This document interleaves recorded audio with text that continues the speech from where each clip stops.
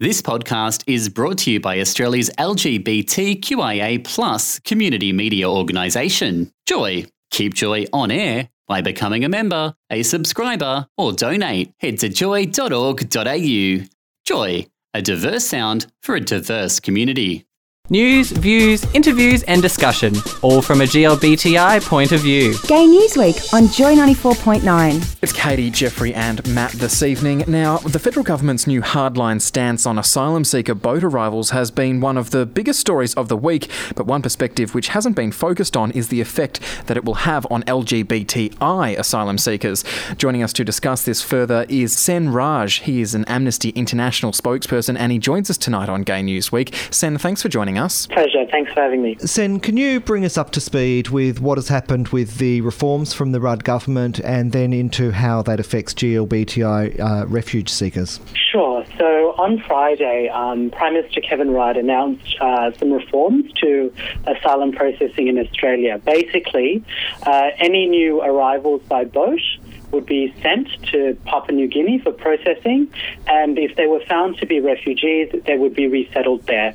So there would be no chance for any boat arrivals, asylum seekers on boats, to be resettled in Australia once they have their claims processed and they were recognised as refugees. Now, this is obviously very concerning in relation to the treatment of lesbian, gay, bisexual, transgender and intersex asylum seekers, because Papua New Guinea has laws that criminalise homosexuality, and the criminal penalties range up to 14 years in prison. And so it's particularly concerning when asylum seekers are being sent to a country that continues to persecute LGBTI people, and those countries are being asked to provide protection for the individuals that, they otherwise persecute. And there is a blatant irony there. So it's really important that the LGBTI community be aware that this policy will have devastating impacts on LGBTI asylum seekers in Australia. So do we know if the government actually considered the particular concerns regarding GLBTI people in PNG when they were developing this solution? Look, I'm not sure about that. This policy is a blanket policy. It's obviously a very hardline approach to deal with asylum seekers arriving by boat. As far as I can tell, there are no exceptions to this rule, and whether the government considered the particularities affecting LGBTI asylum seekers, that's for the government to answer. And what about in terms of on an ongoing nature? So prior to this solution, do we know if were GLBTI people considered as a particular category of asylum seeker, and those particular areas of concern taken into consideration prior to now? Sure, yes. So Australia has recognised the validity of seeking asylum on the basis of sexual orientation and since 1992, and subsequently also has recognised gender identity as well. So that's considered protected under the particular social group category of the Refugee Convention. And Australia, to its credit, has been processing those claims for the past 2 decades. Now, there are a number of issues within Australia, specifically about how those claims are processed. But what's particularly concerning now is that obviously the processing will be outsourced to another country, a country that has criminalised homosexuality.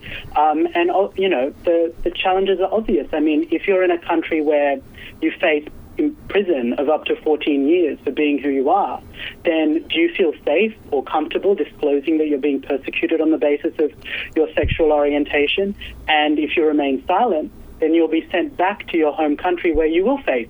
And indeed, you then, I presume, Sen, wouldn't be saying it to one of the assessment people within the camp in the country, because that's going to get you persecuted there and not allow you to process your claim. Absolutely. There's numerous evidence in countries that do criminalise homosexuality. Even if those provisions aren't strictly enforced or people are prosecuted, it creates a culture of secrecy, extortion, bribery, and people are subject to abuse through that climate. So that's really concerning. If you have asylum seekers in places where they're subject to those abuses, human rights abuses, then how are they going to be protected in any sense of the word? Sen, since Kevin Rudd announced this new hardline stance, you've been a fairly vocal advocate for GLBTI asylum seekers in this deal. What's the federal government said since these concerns have been raised? Unfortunately, these particular concerns have not been adequately addressed just yet. There was a question on Q&A last night to Minister Bill Shorten regarding whether, gay or lesbian asylum seekers who were sent to PNG, whether they would risk being put to prison for 14 years. And Bill Shorten's response was that, that wouldn't be part of the agreement.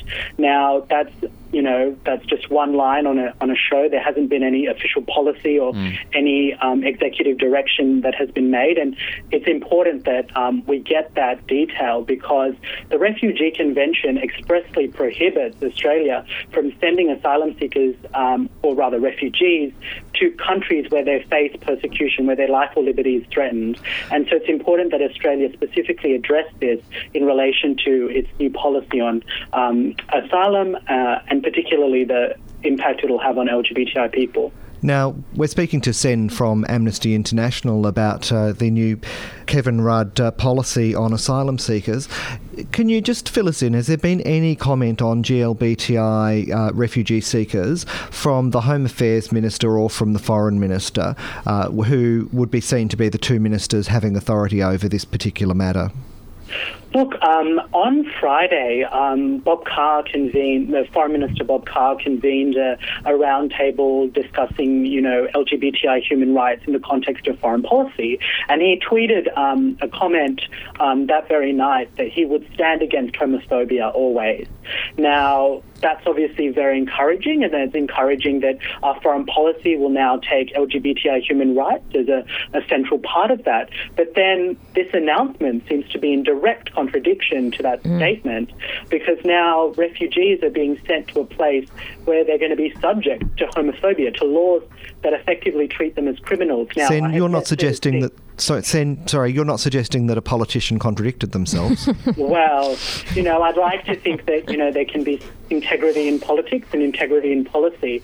So, I would urge our Foreign Minister, Bob Carr, to address this issue in light of his recent commitment to, challenging homophobia.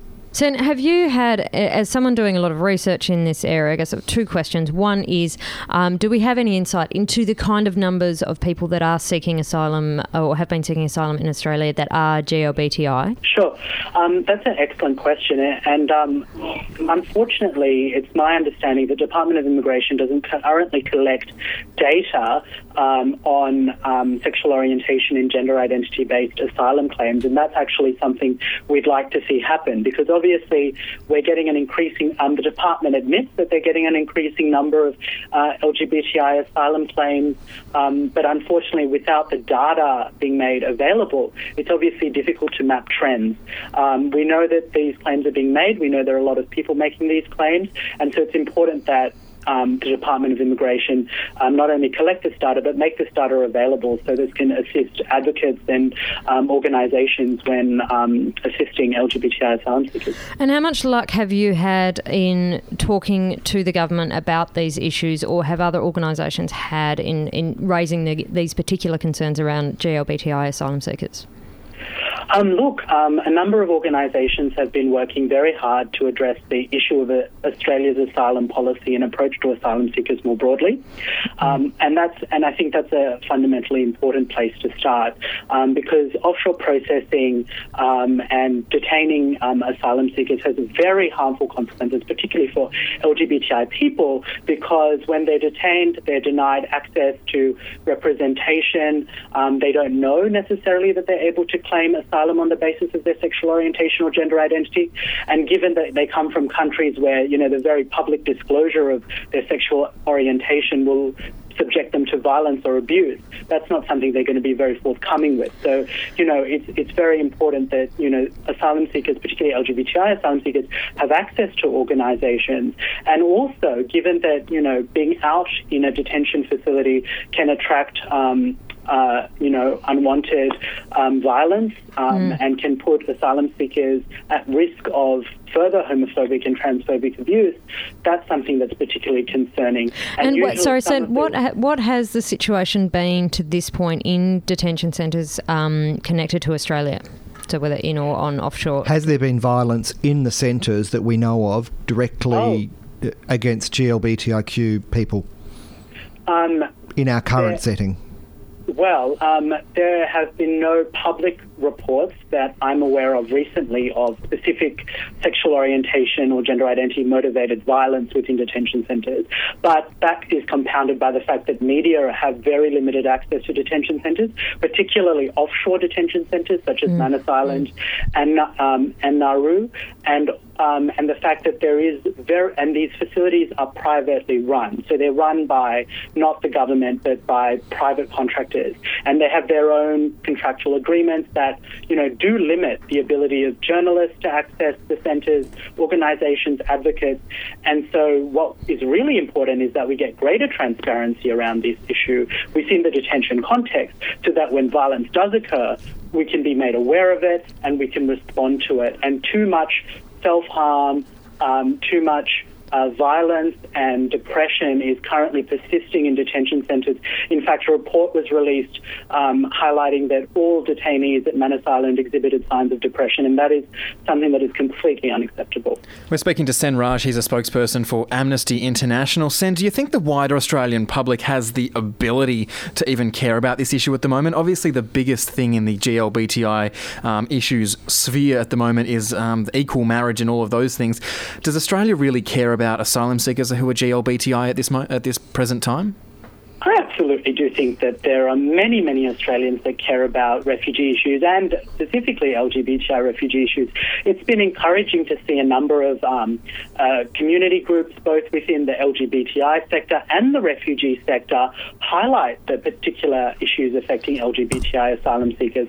Hopefully we'll see more intersection between these two issues in our public debates, in our political campaigns, because obviously marriage equality is still a very important issue and something that people should be campaigning for. But at the same time, it's important to recognise that there are a number of campaigns within the LGBTI community. We're a diverse community with many different priorities and issues, and it's important that there's a space to talk about all of them. Sen, I absolutely agree, and I think marriage equality is one issue we're talking about, and this is an incredibly important issue, and one of the aspects of Australia is we need to be talking about asylum seekers more, and in our community, certainly this issue.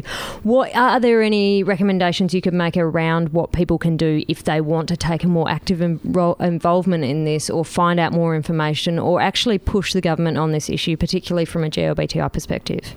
Absolutely. I think the most basic thing would be to write to the Prime Minister, the Foreign Minister and the Immigration Minister, requesting that they address the issues affecting LGBTI asylum seekers and refugees who will be sent to Papua New Guinea. I'd also encourage people to meet with their local Member of Parliament to raise this as an issue. Obviously, this particular issue is often not really talked about in the broader debate, and it is something that we need to address.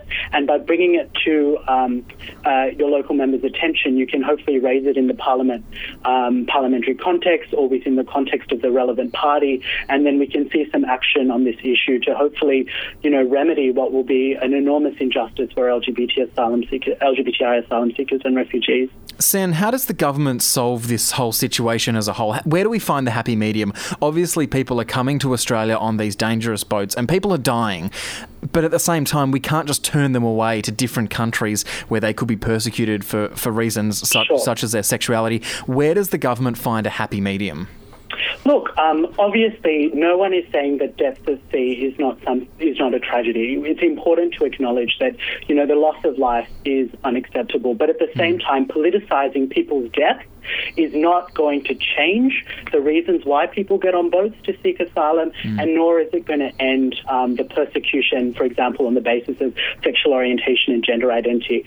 deterrence as a policy measure does not work. You know, a number of, academic studies from refugee experts have, over the last decade and a half, highlighted that, mandatory detention, offshore processing does not eliminate the reasons why people get on boats to seek asylum. The only way to address the reasons why people get on boats is firstly to address the human rights abuses that they face, and also to provide safer pathways to seek protection. So, for example, when you're talking about asylum seekers moving via Indonesia, that would involve increasing processing opportunities in Indonesia, providing quicker resettlement opportunities so that people don't need to get on a boat.